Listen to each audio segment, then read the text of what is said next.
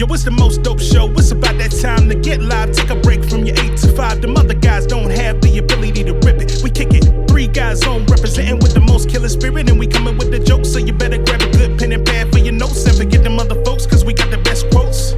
Randolph does more than just jokers. He woke and he got the files. Tell Andy Klein to turn up the dial. I don't know where that boy Tim is now. Raising the daughter, he hella proud. Andy is straight up and Randolph ain't here for racist. When Tim Miller hit that got funny as shit. The sock puppets always be there to assist. Too many to name, but they all of this shit. I guess I could try. Love me some Frankie French, Milner and Mike B. Be lit. I cannot forget about Petey and Chris. J.L. Covan with them Trump impressions. Riding camera coming from the black guy who tips. That's a whole damn nation, so they always near. Pop, pop, bang, bang. Getting green, romaine. 3 guys on sock puppet nation. Gang, gang. Yeah. What up, Dominic?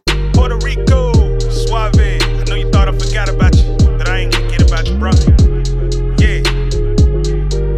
Yeah. Puerto Rico, Puerto Rico, Suave. I guess my phone is listening to me because I keep getting offers from Amazon to buy a bass, to buy another electric bass.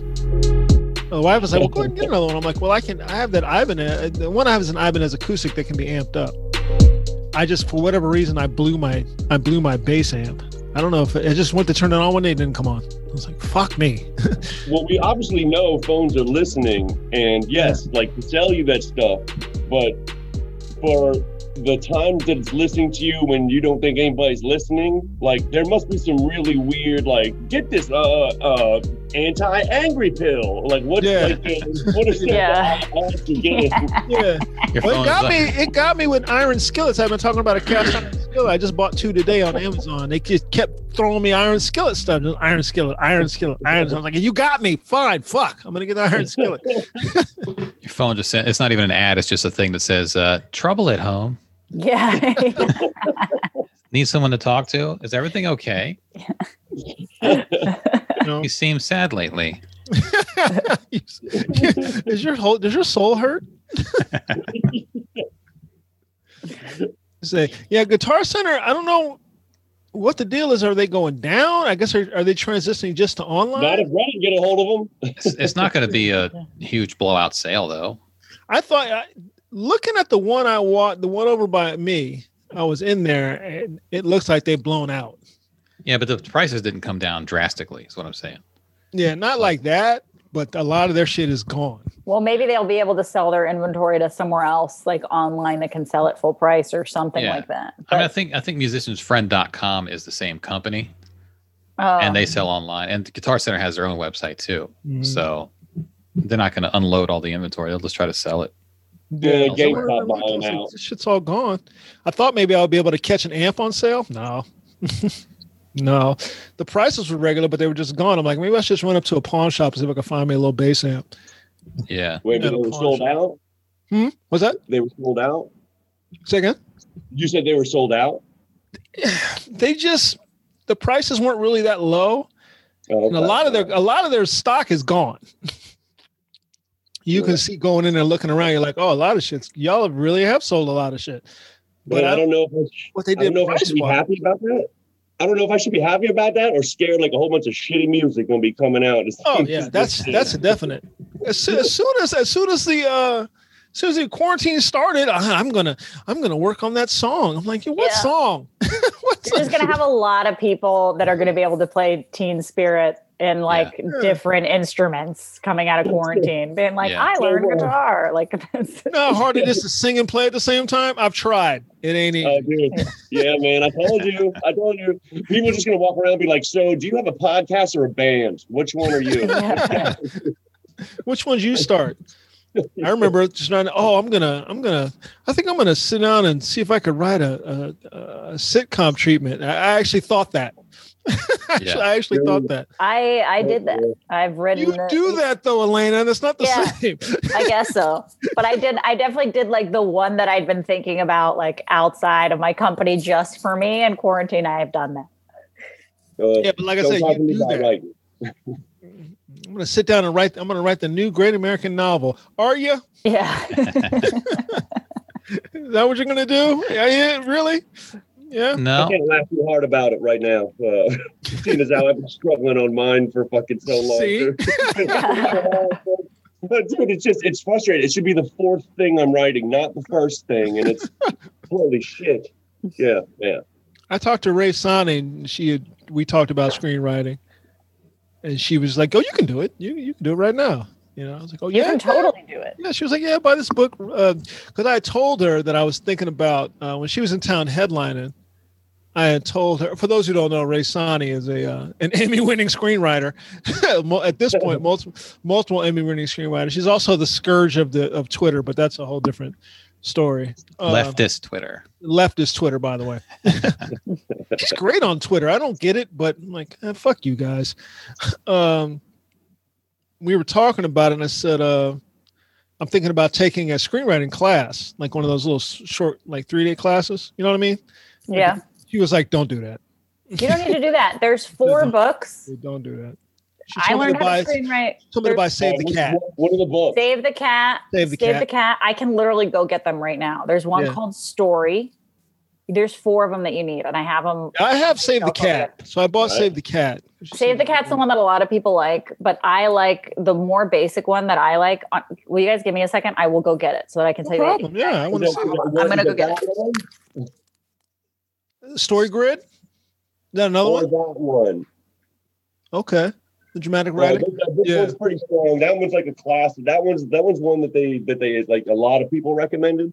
But the Story Grid, the actual grid part, I don't give a fuck about. But the way it helps you structure stuff is fantastic. Okay. I hope she come back with one of these 2 books. Otherwise, I'm gonna feel like, man, I got the wrong book. She'd be like, man, those books are terrible. Don't read that shit. No. The books are fantastic. It's my ability to, process it and use it for this one project seems to be the problem. Right. You should have got an air fryer. Like that would have been a better hobby. Man, you know what? Then you put the books in the air fryer, heat it up. You're good. You absorb the knowledge. 6 minutes, you flip it. The knowledge flows into you through the smoke. Here's my recipe for air fried books. Save the Cat is a great book. Save the Cat really.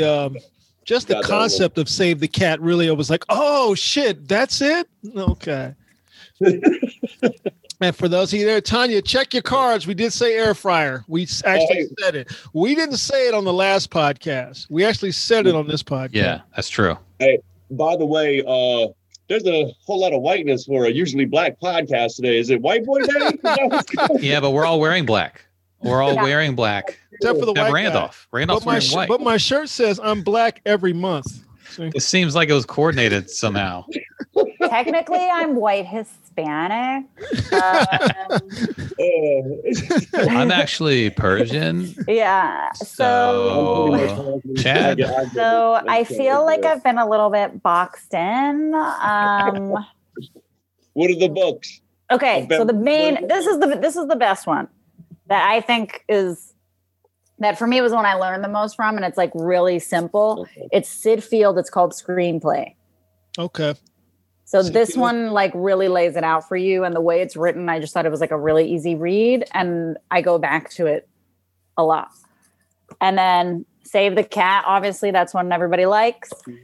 And then if you really want to get into detail and slow down, give me a second. Okay. So Screenplay. Guitar Center to the library. Yeah. Screenplay by Sid Field. Oh my God, these technical conversations are so boring. And then it gets to screenwriting. I'm like, okay, let me get my books out. White people. Yeah. I have Save the Cat. 3 allies on. Yeah, seriously. The other one? Sid Field Screenplay. Sid Field Screenplay. Yeah, I got Save the Cat. And then this Story by Robert McKee. And a lot of different screenwriters have different feelings on all of these books. But if you read all of them, there's something you're going to get from each one, I think. And if you read those 3, that's any class you need. Okay. Then, now, if you want to talk about just writing, you can do Stephen King's book On Writing, which is a great book. It's just about writing. Stephen King On Writing. It's just I would say it was a technical thing, but mean, I get, like, if you read Stephen King, then you're fine. You'll understand it when you start reading it. There's this Roy Peter Clark, How to Write Short, which has been very good for what I do right now. He's very much into how to take your ideas and make them into the shortest way possible. Mm-hmm. You know, he has a lot of good little lessons into it and stuff like that. My I call her my editor, my client, who's an English teacher. She recommended that to me, Roy Peter Clark, you know, as far as figuring out how to write short. And he's a big one for listening to thinking about the writing of song lyrics, taking song lyrics and breaking them apart. You know, take a song lyric that you like, listen to it, write it down, break it apart, and really think about it and analyze it and see what you come up with. He's also a big one about have a day book and just write down shit you see or shit that you think is written a certain way, whether it be a piece of graffiti in a bathroom. Mm-hmm. You know, I say, DL saying, you know, I should have problem writing short. I turn everything to $110,000. I have the same thing.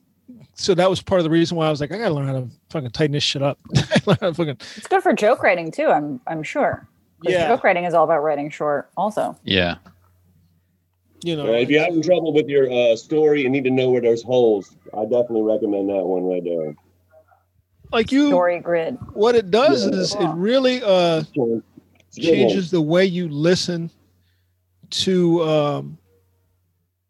For me, the way I listen to songs, like there's a song called "Sundress." Andy, we can't play music anymore, can we? No. You see how quick you said that? No. Yeah, I mean, we'll get kicked off of YouTube for sure. A song called "Sundress" by Coco Brown and the Fat Cat Players. And the lyrics, it's just a poem.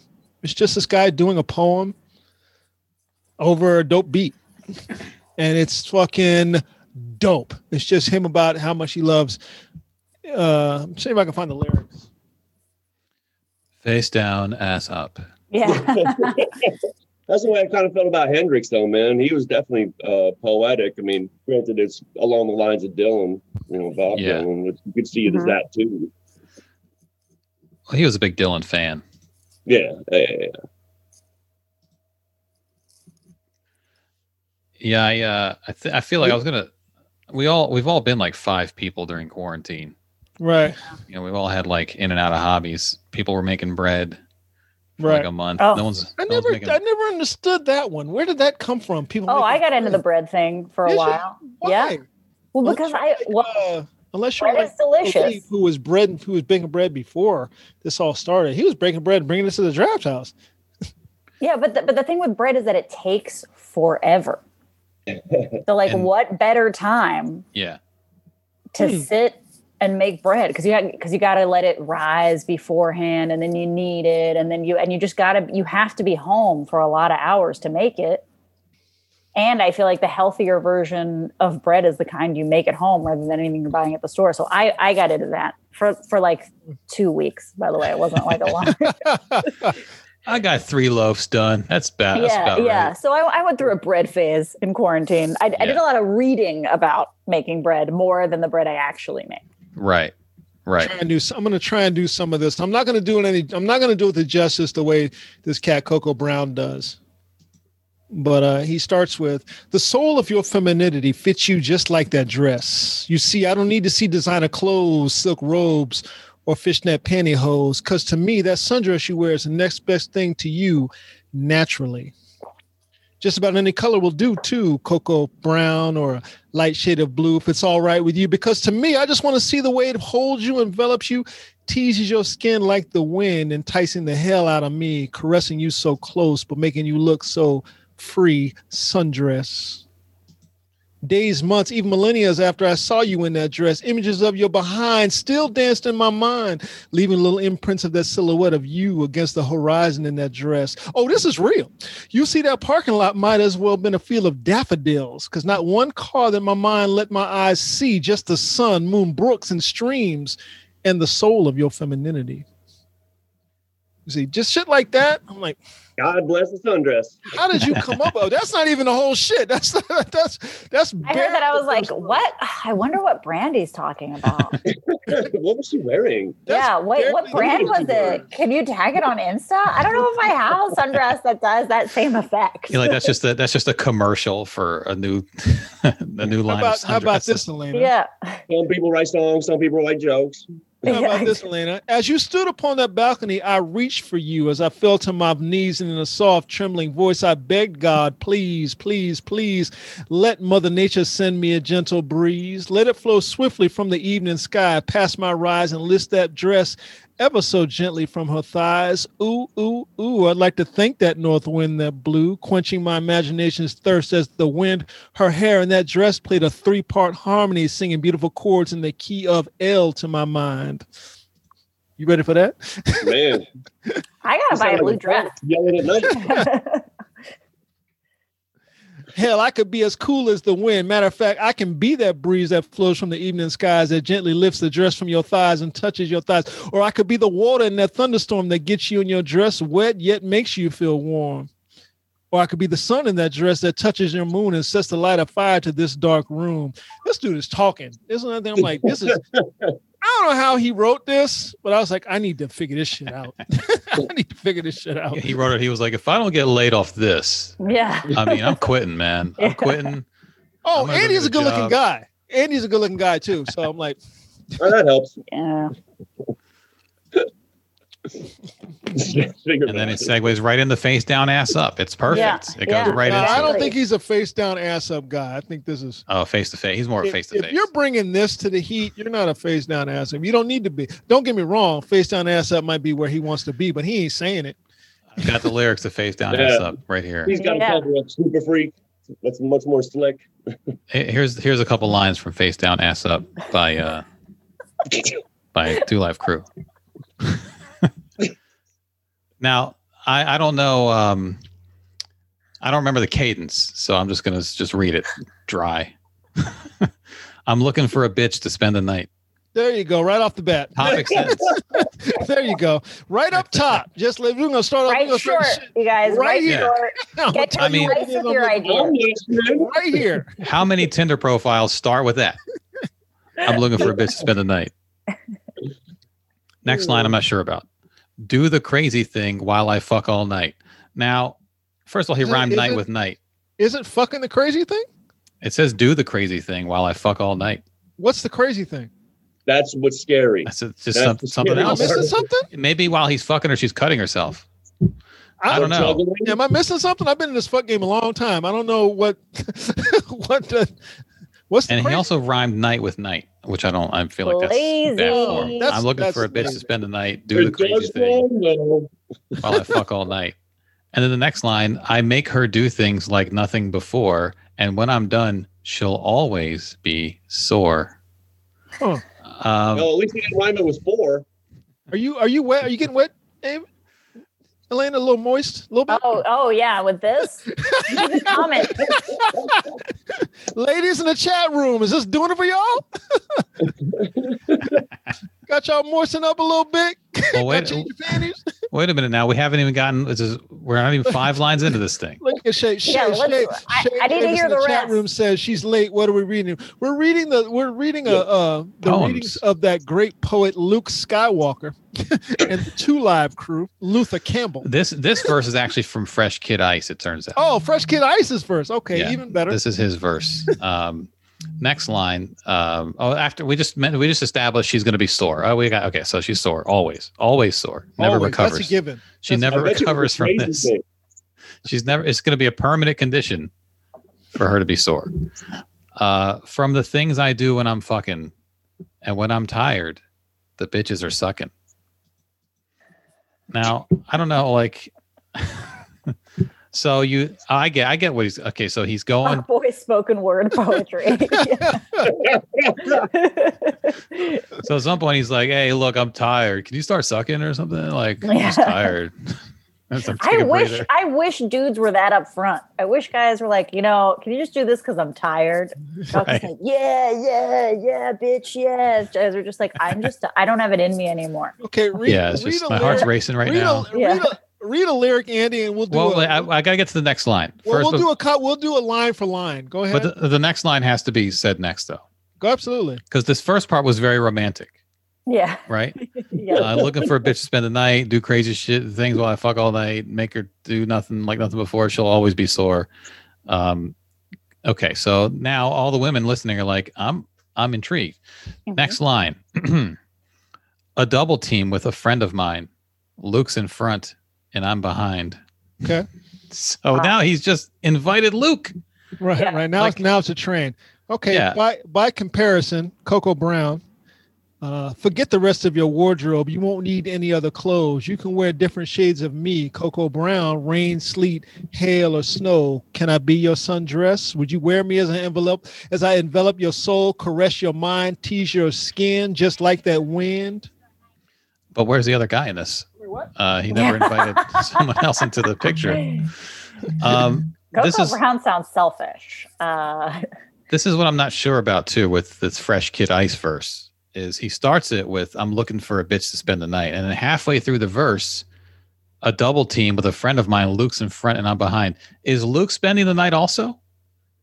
Like, do you make Luke leave afterward? How about, and again, Coco Brown, my hands like that cotton blend on your hips, my lips like the ends of your garments as I dip to kiss your knees. My presence making you feel as free as hummingbirds above the trees.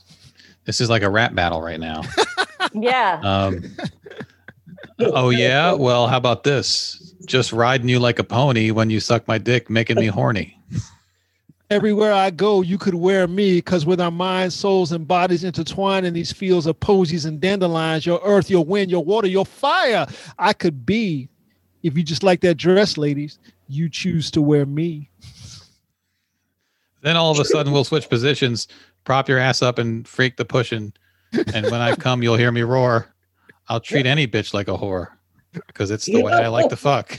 It's face down. By the way, this is the best. This was fantastic with Randolph reading that part and Andy reading.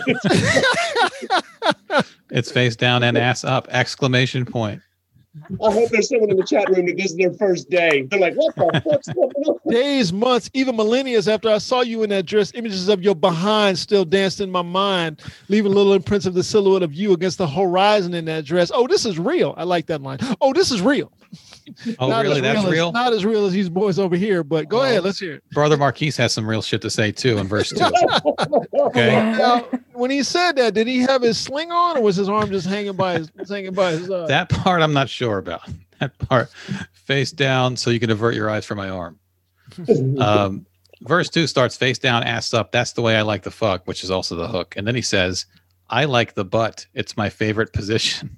It's not a position. The butt's not a position. I mean, it's a body part. Yeah. Like, okay. Anyway, the butt's not a position. Right. It's. I mean, I guess he wants it centered in the situation. I think I know what he likes, the face down, ass up part, because the butt is his favorite position. And then he says, "I'm tired of the front, so that's why I'm bitching. Flip flop it, baby." Bend your ass over in a full house spread. Let me hold you. Marquise, a raw dick motherfucker. Okay. Virgin mouthpieces, the best dick suckers. I disagree on that. Greg in the chat room is saying, tell EU that the butt's not a position. They weren't saying it was the position. They were saying it was a dance in praise of the butt. Put your backfield in motion. Your backfield's in motion. By the way, I saw me and brother Mark, who has been dyeing his beard for whatever reason every other day. He's in that phase of quarantine. Like that's his yeah, he's reached the dyeing of the beard phase. We went and saw Two Live Crew on a club tour. It was the second version of Two Live Crew. Okay, because there was two versions of Two Live Crew. This was the second version of Two Live Crew. Was it 2.0 Live Crew? That concert lasted about. Well, it lasted right up until the dancer / stripper sat on a dude they pulled out of the audience. One of Brother Mark's friends, by the way, took him out of the audience, took him on stage, and sat on his face. That was the end of the show, right there. Just because that's illegal. Yeah, it's kind of illegal to put. At least in this country, in Amsterdam, you can do sex acts on stage. You can't really do that around here. Okay. So then, like, the cops came in, basically, or what happened? Cops were there. It shut down. Really? He had a young man's beard and mustache too. I was like, "You're gonna have to get away from me, dog, with that with that fishy smelling mustache of yours. Go on over there now. Get out of here." So the dancers came out. They got ass naked like immediately. They're Luke dancers. They got ass naked immediately in the club, which I don't even think that was legal. Probably not. You know, Two Live Crew is fan. They were like the first. Their album was like the dirtiest ever to come out at that time, wasn't it? They had a couple like before the big controversy. They had at least one, I think, a couple albums that were like incredibly explicit. Yeah. And then they started getting all this controversy. The first song was "We Want Some Pussy." That was like the That was like the first one that we were all singing, including girls. By the way, let me just including girls were singing this thing. And then they got high school for me. They got arrested. That's when they got the big controversy. And then they put out the Band in the USA album. I think. But that song was whack. But I think As Nasty As They Wanna Be was the one. Yeah, that had Me So Horny on it, and that's when they really the one. Yeah, they got big enough to where they were controversial, and then Band in the USA came out after that, I think. Yeah, the album cover isn't it like just ass on the front or something? I remember because like in all the MTV documentaries that came out when I was a teenager, it was like that was the first one, and that's like the reason.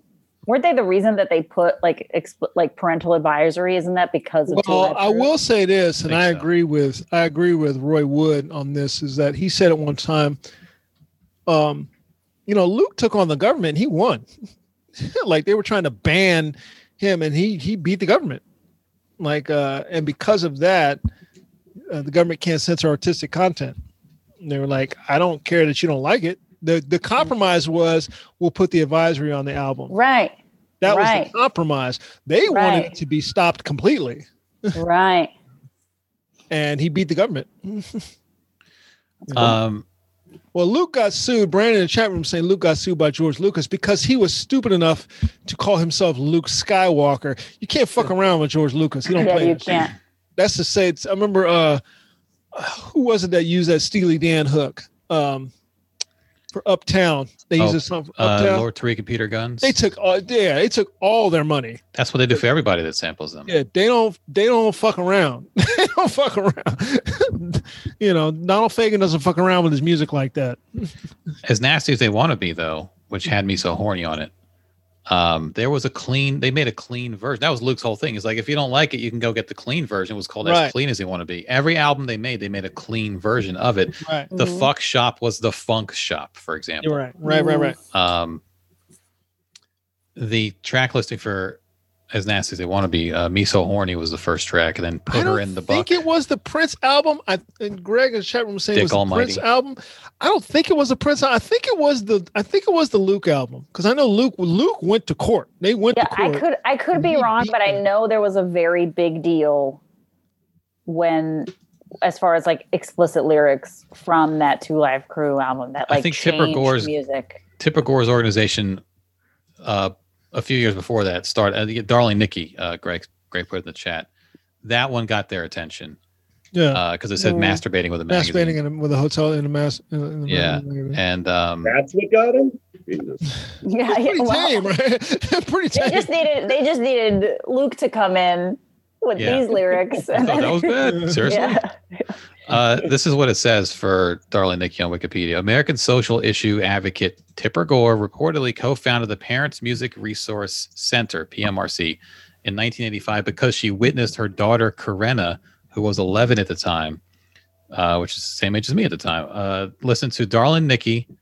As examples of what they meant, PMRC published a list of 15 popular, quote, filthy songs with Darling Nikki first. PMRC would later become known for leading the use of the well-known parental advisory sticker on album covers. That was their later thing. But Started with this, and then the 15 filthy songs. Darling Nikki was the first one, which is a great song, by the way. Sheena Easton, Sugar Walls. Right. Written by Prince. Yeah, he's got the top two. Oh, wow. Excuse me, written by Alexander Nevermind. Okay.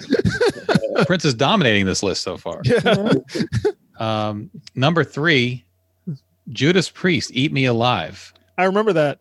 I remember they took the lead singer into court, and he had to say, he was like, "You want me to say the lyrics?" And he was like, "You want me to just say them?" He was like, "I'll sing them." So he sounded like, I remember that. That's that Lenny Bruce thing. Name? Rob Halford. Rob Halford. He was like, "You want me just to say the lyrics? Is that what really? Oh, okay." Lenny Bruce had a thing about they would read his jokes in court, and he's like, "No, I got to listen to some cop bomb with my act." Yeah. They would write down his jokes and go to court and like recite what they wrote down.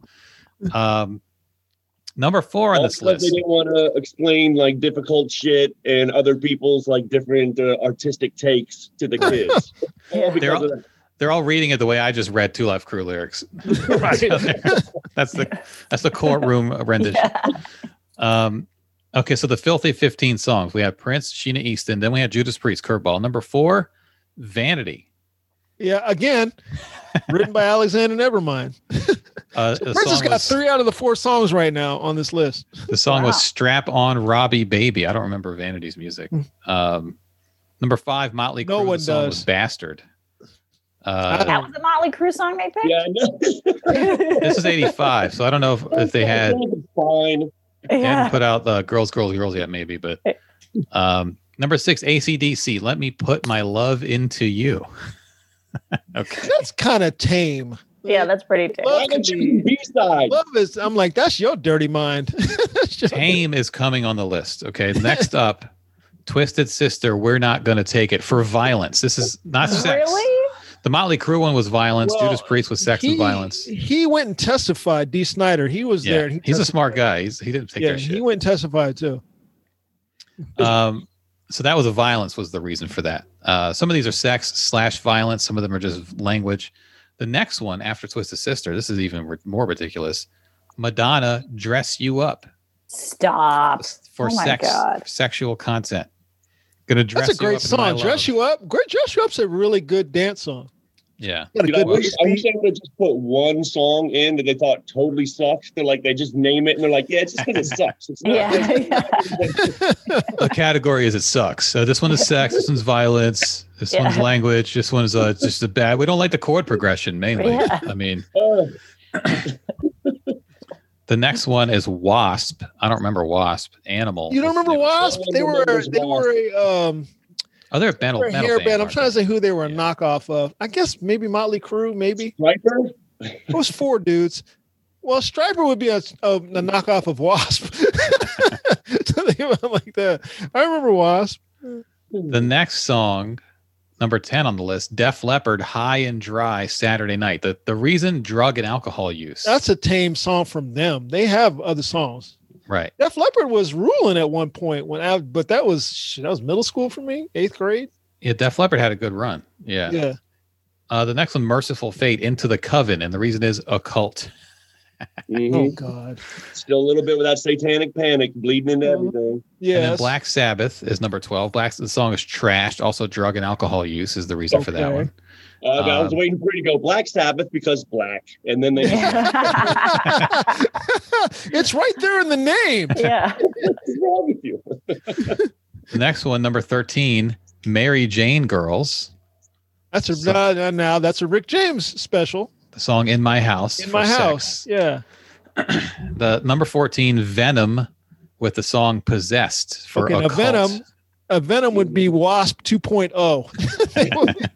Venom. They were better. Yeah. And then number 15 on the list of the 15 songs, Cyndi Lauper with She Bop. Oh my. Okay. For sex/masturbation. I don't even remember the lyrics to She Bop, but I would have to say no. just on principle, I would say no. I think they were intentionally trying to cover different genres for this. Sounds like it. They were trying to be equitable. Not one country song on there. You notice that? Yeah, that's it. Because there's drug use in country songs. There's alcoholism. There's a lot of alcoholism in country songs. All over country music. The lyrics of She Bop, I just pulled them up. Let's see if there's any. Okay, well, I see him every night in tight blue jeans in the pages of a Blue Boy magazine. Okay, so maybe there's a magazine. Oh, here we go. Next verse. Hey, I've been thinking of a new sensation. I'm picking up good vibrations. I'm still not seeing it. Vibrator. It's a vibrator magazine. I mean, if you could make that leap, but you also couldn't. You see what I'm saying? It's pretty. That's pretty far fetched. Well, let me continue. And then she goes, "Ooh bop," or she bop, whatever. Do I want to go out with a lion's roar? And then she says, "Yeah, I want to go south and get me some more." See, she's painting a picture here. Stronger. Again, it's all innuendo, though. Yeah. Yeah, exactly. What child would know what that means? Exactly. Man, I was kind of hoping Andy would slide in some 2 Live Crew lyrics. Yeah. Compare and contrast. That's the thing is like Luke don't do innuendo. Coco Brown does innuendo. Right. Luke don't do innuendo. Too short, no innuendo. All right, read Captain Lou Albano's part of the song though. That's where it gets dirty. All right, Cyndi Lauper, She Bop. I'm looking for a bitch to spend the night. The crazy thing while I fuck all night. Oh my God, Cyndi! I had no idea. I was a kid. I didn't know these lyrics. No wonder Mom was angry. You guys ever read the lyrics of Time After Time? It's like, flip flop it, baby, bend your ass over. I'm a full house spread. Let me hold you. Time After Time. This Place Hotel. That song's about fucking in a hotel. This Place Hotel. Yeah. Heartbreak Hotel. Yeah. Yeah, I think the PMRC was trying to give us a little bit of everything. Except country music. Isn't that weird? I guess rap was still pretty young. They didn't pick up on Chuck Berry's My Ding-a-Ling? No? Nothing? No. Yeah. That's basically an Adam Sandler song if you listen to it these days. Nobody shot a man in Reno just to watch him die. Nobody did that? Violence. Yeah, exactly. Talk about violence. Yeah, Johnny Cash is really popular in prisons. But we're not they had a Senate hearing. This was when Dee Snider. I remember him going and talking to that. Frank Zappa and John Denver also were there. Senators Paula Hawkins, Al Gore, and others testified. Paula Hawkins presented 3 record covers: Pyromania by Def Leppard, W.O.W. by Wendy O. Williams, and Wasp by Wasp. Oh, shit. Remember Wendy O. Williams? I don't remember when her. No. She was like a rock singer. And then they also presented the music video. 45 minutes. The music video for Hot for Teacher was one of their exhibits. And that's we're not going to take it. I remember, that's a very classic video. That video was everything to me when I was younger, man. I still think kids today, if they had the hots for their teacher, you playing that video, they're like, that shit spoke to me. That spoke to me. Yeah. That's really, it really went deep, man.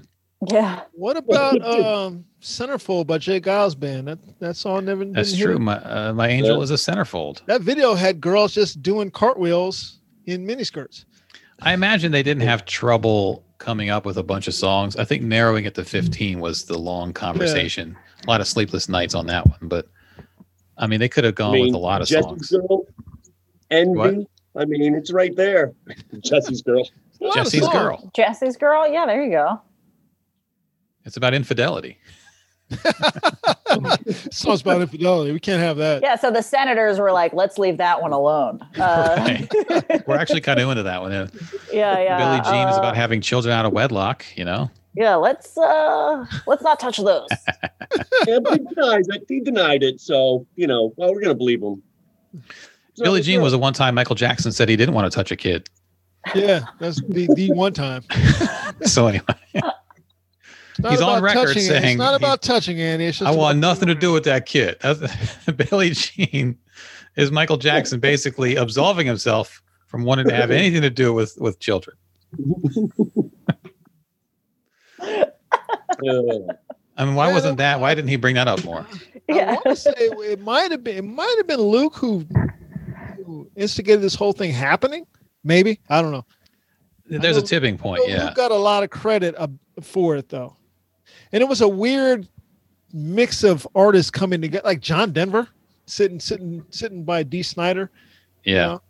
Well, he probably had some some getting high references in his songs. You know, that's like when people think about the Smothers Brothers, they're like, oh, they were just these. I'm like, these guys were really subversive at the time. You know, if you listen to the songs they were singing, they were really like subversive, anti-government, anti-war dudes. Yeah. They just wore fucking tuxedos or looked like a fucking barbershop quartet. Right. But again, that's that thing of white doesn't think white is say, well, why would they? They're good boys. Look at them. They're good. They're white. They wear bow ties, you know, and they're white. Don't forget that. Yeah. One's got a yo-yo. I mean, good. Elena, you didn't grow up here. Smothers Brothers were a comedy twosome back in the 60s. Two brothers. Mm-hmm. They both played guitar. They sang folk music. Extremely subversive. Really? But they look like two of the whitest dudes you'll ever see in your life. Clean cut. That's how they got away doing all that stuff. Yeah, extremely subversive though. You know, like on level of subversion with Bob Dylan. You know, and they sang folk music. You know, and they would sing fun. They had a television show and they would sing funny songs talking shit about the government, but they got away with it because again, no one expects white. Right. Especially marketed that way. Yeah, they knew it. They played up to it. They knew it. Here they are. There they go, right there.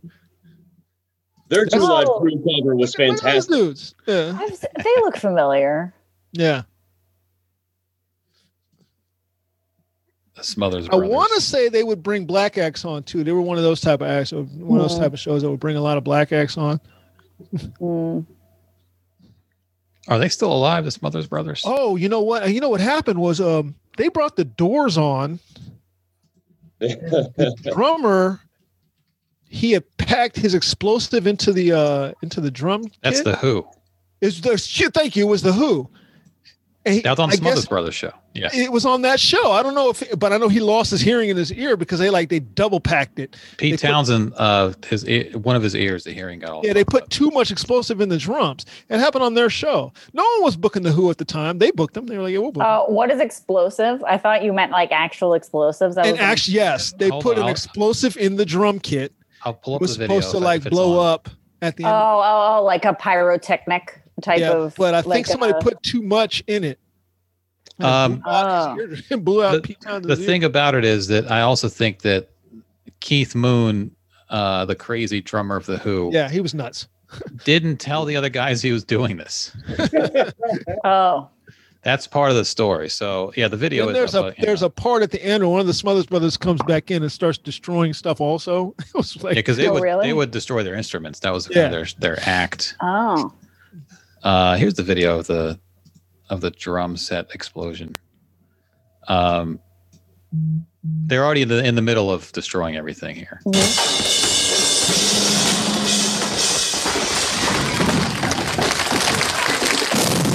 Boom! Oh my God. Look at where Pete Townsend is standing. I mean, Pete Townsend is right here. He's the songwriter. He needs his ears. He writes everything for this band. He is the Who. Oh, Jesus Christ. Andy, let's see if and then did the smother let him run, Andy? Okay, hold on. It's only this clip is only 30 seconds. So there's that. And they're all fucked up. The explosion caused a momentary breakdown in transmission across America. Pete Townsend claimed he was left permanently deaf in one ear, and a fine cymbal sliced into Moon's arm. And he broke that. He's smashing the Smothers Brothers guitar. Then he stomped on it too. I was gonna say, is that him like trying to help? Yeah, he was on it too. And you know what? Wow. And musicians didn't learn from pyrotechnic accidents even then. Yeah, there's been a plethora of them. James Hetfield. He got that White Lion or whatever the fuck. Lost track of where he was on stage and walked through a flash pot, 3,000 degree heat. Boom. Oh, really? I didn't know about that. Yeah, he lost track of where he was on stage and just walked through it. Boom. Ended up having to go to the hospital. And then he was, how long was it after that, fellas? Like a year of him. Well, the rest of the tour, they continued the tour. Without being able to play, you know? They had the guitar tech play the parts and he sang. Right. And then, I don't know when James Hetfield just singing. He just sat there and would sing. No, he didn't say he would walk around stuff like that, but he had like a thing on his arm.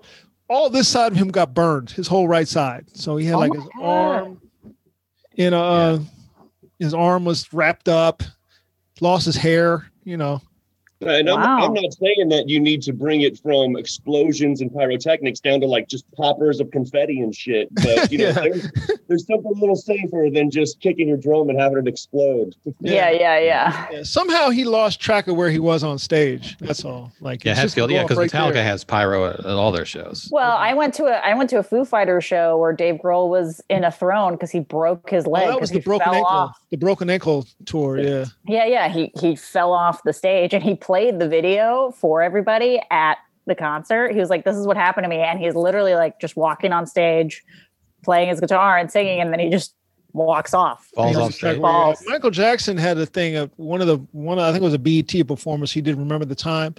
And the day before they were rehearsing it, he twisted his knee. So when they did the performance, he just sat on an Egyptian throne while the people danced around. It was killing him too. Cause at one point he actually stood up with like his leg popped up like a crane and kind of did the arm movements with the dancer and he sat back down. Yeah. Dave Grohl actually went to the hospital. They set his leg and he came back and finished the show. He did? Yeah. Hey, you guys wait. I'll be back about 20 minutes. Give me about 20 minutes. I'll be right back. Just don't go nowhere. Hospital. And I think I don't know if the opener came out or they did the drummer sings. They did some covers. Mm-hmm. And Dave Grohl came back like a half hour, 40 minutes later. I'll be back. Just about 20 minutes. Gotta go get a shot. Popped up on painkillers. He's running back. Oh my God. Go get a shot. Hey man, show must go on, right? Yeah. Rock out, dude. I'll be right back. Just give me some time. That was a big thing about James Hetfield was like Guns N' Roses was on a tour with them. And they were like, they had to stop the show, obviously. It was like, Guns N' Roses could have came out and saved that show. And Axl was like, fuck that. Well, Guns N' Roses were going on second that night. Yes. So Axl used to always make the crowd wait like an extra hour and a half because he was a diva. And they were like, they could have come out. The crowd was unruly because the crowd got really unruly after that show. The dude damn near burned himself apart for y'all, and y'all are mad. Fucking get out there! I didn't pay to see this. So Guns N' Roses just didn't go on. I think they ultimately didn't go on, or I don't remember how the crowd went berserk. Crowd went a little nuts. It was a whole thing, but that was because that was a huge tour. It was the Metallica Guns N' Roses joint, and they hated, that's what and Hetfield was like they hated it. Yeah, because Metallica was very like they're very precise. Those are two really different bands. Like everything that they stand for. They're very precise about. We got to be on time. We got to give our fans a show. We got to show starts at 8:30. We got to be on stage. Let's go. Right. They're professionals. Let's just say it like that. And it's all Axl Rose, and Axl Rose wasn't. Right. Yeah. Either way, both those bands, there's a lot of ego. Yeah. In both those bands, a lot. So sharing a stage, I feel like either one of those bands that doesn't fly.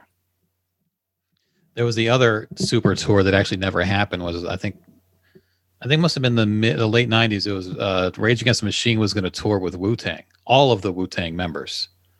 And like it just, I think it fell apart before it even started. That's a good show, but how do you get all the Wu-Tang? I think I think the guys in Rage were like, they were kind of not as tight with their operation. That's a good show, but you can't get them all of them. Well, you're never gonna get all of them. I saw them at Lollapalooza in '96, and they weren't all there, but most of them were there, I think. And you got to you get Ray. No, let me think. Who has to be there? Method Man has to be there. Method Man, RZA, Ghostface, Raekwon. Ghostface. Okay, so that's 4. I feel like people are maybe Jizza too. People aren't going to miss certain people. That's fine. You don't need Master Killer. Capadonna. You don't need. How many are them total? 9, 10-ish. You don't need Inspector Deck. What do you need him for? he has the best opening verses though. Oh, You God. You don't need You God. Yeah, You God. Inspector Deck. That's the thing. Like you need those. That's why you need like the 4 like. Gotta have Meth, RZA, and Ghost. You definitely have to have those 3. and Raekwon, I would say. I'm saying GZA too. I don't know if you need GZA. I think you can get away without GZA. Liquid Swords. He's got verses on Liquid Swords that are. Yeah, but they're not going to play any songs from Liquid Swords. Yeah, I guess probably. They're going to play their most famous songs, and if Inspector Deck isn't there, someone can do his verse on Cream. You know what I mean? Like, yeah, someone else can do it. But I don't know that anyone's singing. I wish they would play that GZA song. I mean, what percentage of the fans are going to be like that? I don't know if you need Raekwon, but. Yeah, here's the thing. They say, what about Old Dirty? You're not going to get Old Dirty there. Good luck. Even before he died. Good luck. Good luck. Good luck getting him there. Tell him his food stamps are there. He'll show up. Yeah. That's the thing. Is you would literally have to put it would have to be like a Reese's Pieces thing. You'd have to put down little treats for him to follow along. To get stamps, baby. Just put little food stamps down. Not the EBT card, the actual stamps. Just put the food stamps down. You guys tricked me again. Just leading up to a microphone. Oh shit! I'm on stage again. Yeah, do your verse. All right, play Brooklyn Zoo. We'll do it. Fine. What is this thing now, Andy, about Comedy Central? What is this? Comedy Central. Let me pull up the article. Some people who have worked there. Some black employees. I don't know if they're former employees at this point or what, but they sort of they're talking about this not so great racial dynamic at Comedy Central. Comedy Central has a black statute problem. Employees say they were pulled into meetings for no reason other than being black, even as networks showcase diversity on TV. Okay, now I need to know what that even means. They explain it. It would just be like, oh, we need a black guy in this meeting, just to have. Oh, you got to be fucking kidding me. That kind of thing. You motherfuckers. Motherfuckers. Black former Comedy Central employees say they were sit in the chair. Unnecessarily pulled into meetings to showcase diversity. Some past employees say they were expected to provide the black perspective for their white colleagues. Insiders say it's time for Comedy Central to make the company as diverse as its content. Now, there are a few things in this article, but this first little anecdote. January 26th, 2020, Kobe Bryant, his 13-year-old daughter, Gianna, died in a helicopter crash. The next day, a black assistant for Comedy Central's in-house creative team was still reeling from the news. I could barely get on the subway, she said. I was crying and honestly really shouldn't have gone to work that day. She managed to make it to the network's headquarters in New York. When she arrived, she was immediately called into a daily meeting. Chris McCarthy, president of Viacom CBS's MTV Entertainment Studios, had emailed the team that morning, instructed them to publish content memorializing the Lakers legend. Why the fuck would we do that? Isn't that BET's job? The former assistant said she recalls the VP who was leading the meeting saying, referring to Black Entertainment Television. The VP denied saying this. The quotes attributed to me in the upcoming Business Insider article are false as stated. And then she goes on to say, she goes on to say it was a slap in the face. Executives didn't understand. And then somewhere in here, the assistant discussed the VP's comments with two colleagues, both of whom confirmed the conversation to Insider. So she told two other people, I guess, that day, and they both verified that they heard it that day. Read the next sentence, Andy. Okay, where was I? The assistant said she didn't formally report the incident because she was worried it would jeopardize her career and put her at odds with executives at the company. I didn't think anyone would care to listen. Okay, now let me just say this as the black person on this podcast. That and anybody black in the chat room, feel free to which is pretty much the whole chat room. feel free to co-sign this. That is a constant for every black employee, every black person you ever known. That's a constant for us.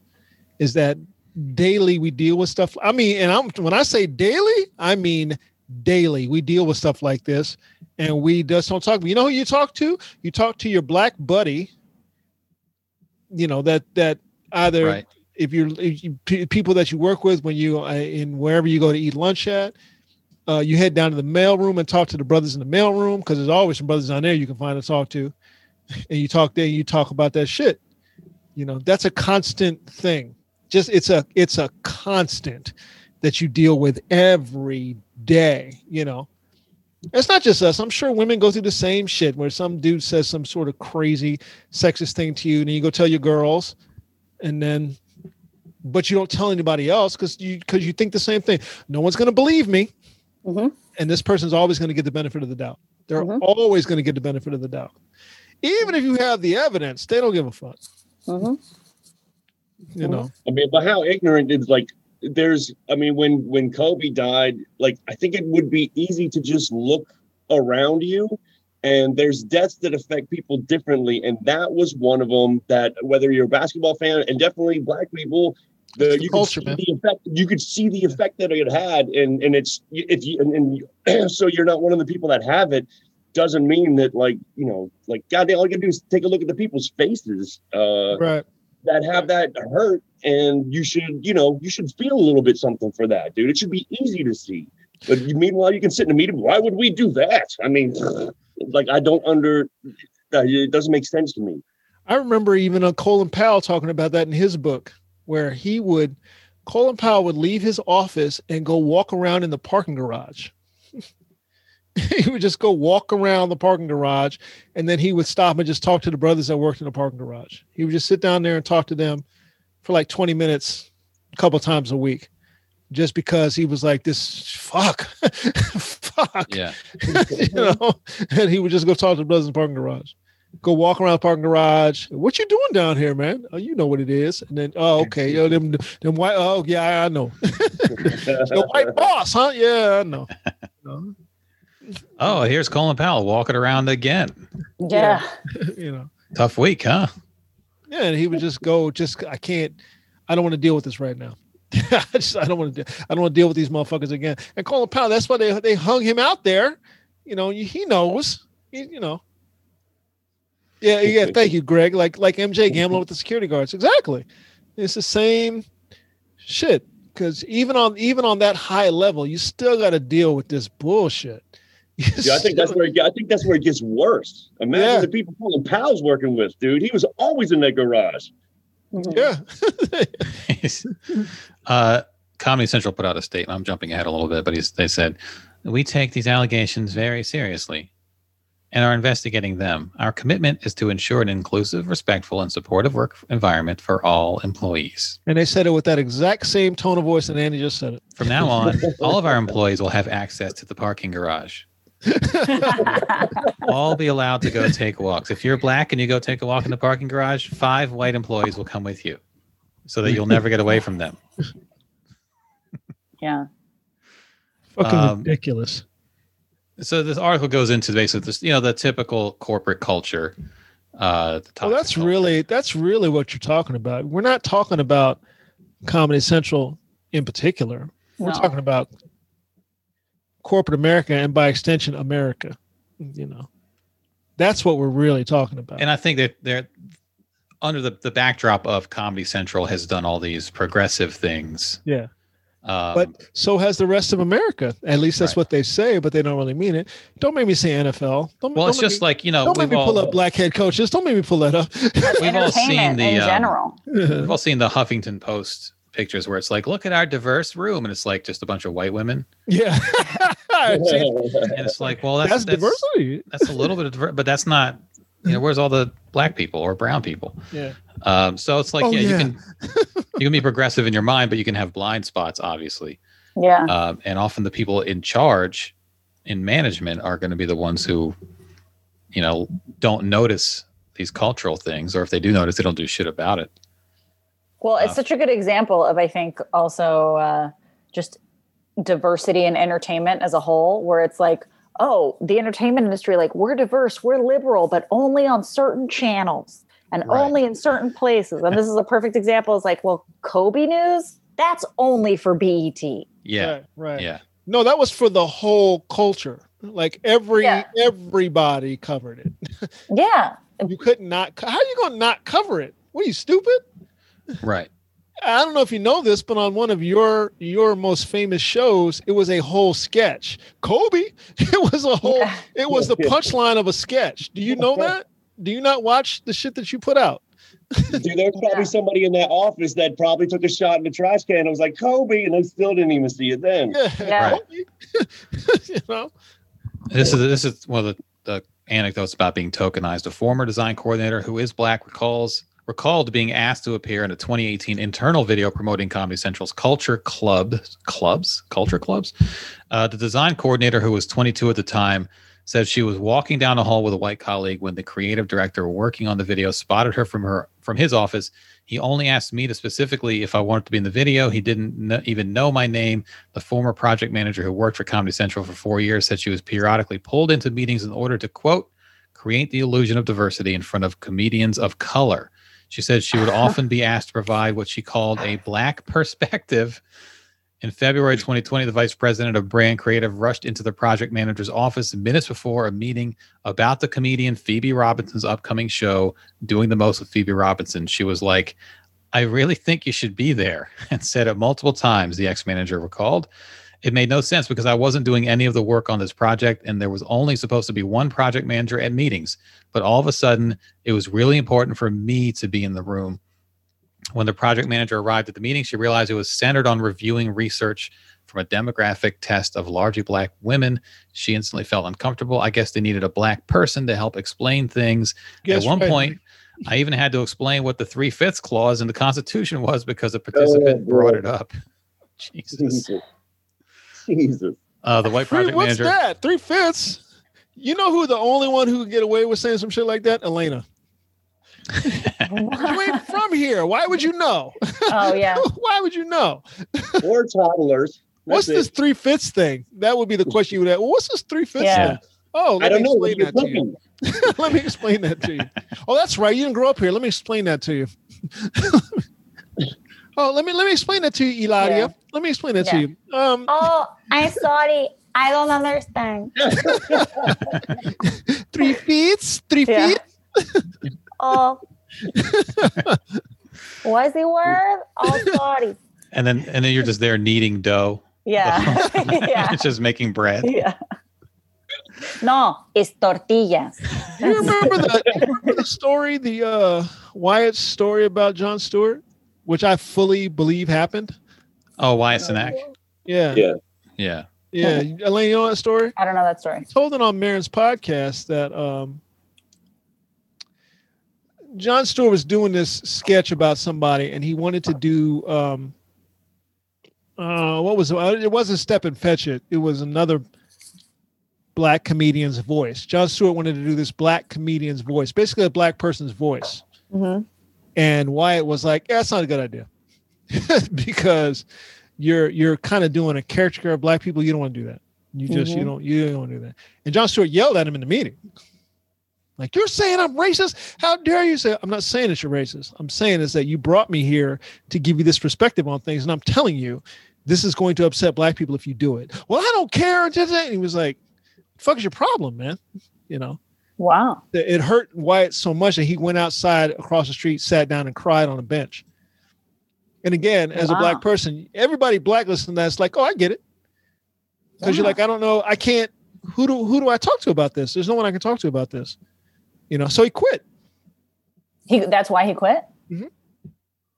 He left the show. Short, like maybe, I don't know the length of time after that, but that was the thing. He was like, I'm done. I'm done. And then he talked about it on Maron's. He talked about it on Maron's podcast. And then Jon Stewart later reached out to him like, oh, I didn't realize you felt like that. I'm like, yeah, because you're an obtuse white man. At the end of the day, you are. You know. And he was like, "You're one of the people I wanted to be host." And like, well, okay. But I mean, like, I think he just also. I know it sounds weird, but I thought he took it like personal because it was something so sensitive for him. But I was like, dude, you know, relax, take your shit out of this, and then just, you know, listen to that person. You know, if you have him there for that kind of reason. It probably that should outweigh, you know, your, oh man, I can't believe people saw me like that in this one moment, you know? Right. It was a Herman Cain impression. In the podcast, Mr. Cenac described events. But he was going to do this voice. He said, he didn't say Step and Fetch It, but Kingfish. No, here's what he said. Yeah. Mr. Cenac compared Mr. Stewart's impersonation to the Kingfish, a racially stereotyped character from Amos and Andy. Right. That it struck him a little weird. For days afterwards, a Fox News channel, a frequent target of Daily Show, seized on Mr. Stewart's imitation and criticized it as racist. When Mr. Sinak later tried to discourage Mr. Stewart in a staff meeting from pursuing a further segment, I warned you. They would take up the Fox News criticism and catalog all the stereotypes he'd exploited in his impressions of politicians. Mr. Sinak said the host kept shutting me down, and then he got upset and he stood up, Mr. Sinak said. Added that Mr. Stewart, this is New York Times, everybody's Mr., shouted expletives at him several times. The argument continued, and Mr. Sinak followed Mr. Stewart into the host's office and could be heard throughout the building. Mr. Stewart later apologized to his staff, and Mr. Sinak, who was at the time the only black writer on The Daily Show, said he felt disrespected, though Mr. Sinak remained with the program for one more year. He said he was alienated and miserable and never felt comfortable during the remainder of his time there. That was it. You're done. Yeah. You know, that was the tipping point. And we've all been there as a black person. I can't say anything to you, you know, and the only reason you think you can talk to me like this is because obviously you're the boss. Because we were on the street or in a comedy club, you wouldn't talk to me like this. Yeah, because the fear would be that I'd knock you in the next fucking week. John Stewart shouted expletives. Like Wyatt Cenac, you're not going to speak to him like that. Yeah. That's not going to happen. Shouted expletives several times, and then they went to his office and probably shouted some more. He definitely did. Wyatt talked about that. He yelled at him. Everybody could hear it. Yeah. You just got to take it. Fuck Jon Stewart. I've felt like that ever since then. I was like, well, fuck. But then, and you're hired, of course, to give the black perspective. That's what you're here for. Convenient, and then when you feel like when you're helping and making a difference with that perspective, you get shit all over. It's just that's got to be the shittiest feeling. Right. So you walk away. What are you going to do? A good game to play is, and every time Two Live Crew says fuck, you say fuck Jon Stewart. So, for example, I'm looking for a bitch to spend the night. Do the crazy thing while I fuck Jon Stewart all night. That would be crazy. I make her do things like nothing before, and when I'm done, she'll always be sore from the things I do when I'm fucking Jon Stewart. There you go. That is crazy. Immediately after Trump got elected, Jon Stewart was like, he was on that, you can't blame Trump voters, they're all not racist. I remember that immediately after the first Trump election, him saying that. I'll treat any bitch like a whore because it's the way I like to fuck Jon Stewart. Fuck Jon Stewart. And then they did that thing where I think, wasn't Stewart getting some sort of, he had a show and Wyatt went on it and they had a little awkward back and forth on the show. Yeah, they did it as like a sketch when Jon Stewart was leaving, and they patched up basically is what I would have loved for Wyatt to say, hey, so we cool? No. We're not. Double cross. And we're not going to be. So don't ask me again. Matter of fact, I didn't want to be here, but I went ahead and came. Fuck you and your crew. Yeah, they brought him in for like one little bit when Sinak appeared. Because everybody knew about it at that point because of Maron's podcast. Yeah. And everybody knew it was true because Jon Stewart was like, I apologize if he felt that in any way. I'm like, you apologize for the way you talked to him? Not because of the way he felt. He felt that way because of the shit you said, buddy. That's why he felt that way. This is interesting too. So here's the story. So Wyatt Cenac came in like as a, like a via satellite segment on the final Daily Show. The bit was very brief. Cenac appearing just outside of the show's studio. However, he was inside the whole time behind a green screen. Stewart asked if Cenac was coming in. Cenac said, very matter of fact, he might. I'm thinking about it, said Cenac. I got some balls in the air. Stewart then asked him, you good? Cenac responded, yeah, I'm good. You good? Stewart responded, yeah, I'm good. The you good is a sly reference to Maron's podcast. The comic usually asks his guests following a lengthy chat, we good? As a way of making sure the two are leaving the podcast on good terms. Interesting about that, Jon Stewart will not do Marc Maron's podcast because they're not good. And yet Marc Maron's podcast is what caused this to happen and the two of them to have their are we good moment. Years ago in their old stand-up days, I think Maron has a rep from those days of, stepping on comedians' toes and being a little bit prickly with them. And Jon Stewart was the victim of that and never really forgave Marc Maron for the way he treated him or something, 25 years ago. Anybody else noticed how Maron doesn't seem to have any problem with black comics? It's only white comics. Has anybody else noticed that? I've noticed that. Like, he has these problems with white comics. Never had a problem with a black comic. And he knows plenty of them. It's not like he doesn't know black comics. He knows plenty of them that he's very friendly with. Yeah, the thing with Jon Stewart was specifically because they were both hosts on Comedy Central. short attention span theater or whatever. And then they were both like young Jewish comics in New York. And Jon Stewart kept getting things, and Maron was in the same lane, not getting things. I think he was a little bit bitter and jealous. But I wonder if maybe Maron treated or let his jealousy and bitterness out toward comics that were like him because he felt like they were getting things that he was wanting or felt entitled to. Whereas maybe a black comic, he didn't see that because they were in different lanes. It could be. In his mind, anyway. It's all in his mind. Yeah, definitely. Yeah. I don't know. I always notice, I'm like, you don't got a problem with black people. Yeah. And a lot of these things, when I hear people talk about problems, I'm like, the way y'all are describing it, that don't really sound like a whole lot of. I mean, I've told, I don't know if I told it on the podcast, but I've told Chad, are you before, frozen? When I worked. No, go ahead. No, when I worked, I thought Chad was frozen. I was like, Chad, are you frozen over there? I've worked with Maron 3 times, and he's never been a dick to me. I know, and I've got a chance. I've seen him do things that some might call being a prick to other people, but I felt that those people deserved sort of invited that. You know? Right. And so I'm like, well, I don't think he was being an asshole there, but I know the guy who he was talking to will now tell everyone that Marc Maron was an asshole to him. Right. Right. Well, was that white? Was that person that felt he was being an asshole white? Because percentage-wise, probably is. He was white. It was a whole thing. But it was a thing where, because of the fact that I've worked with Maron, I mean, it's been since 2013 was the last time I worked with him. It's been a long time. But I'm an agreeable person. I tend to get along with people. And I'm like, oh, he's not an asshole. He's just a regular dude. And I'm just a regular dude. And like, there's no comedy ego with me generally. And so maybe that disarmed him, but I never saw that side toward me. And I always felt like I understand why he was doing that toward the people I saw him do that to, which is only like one time.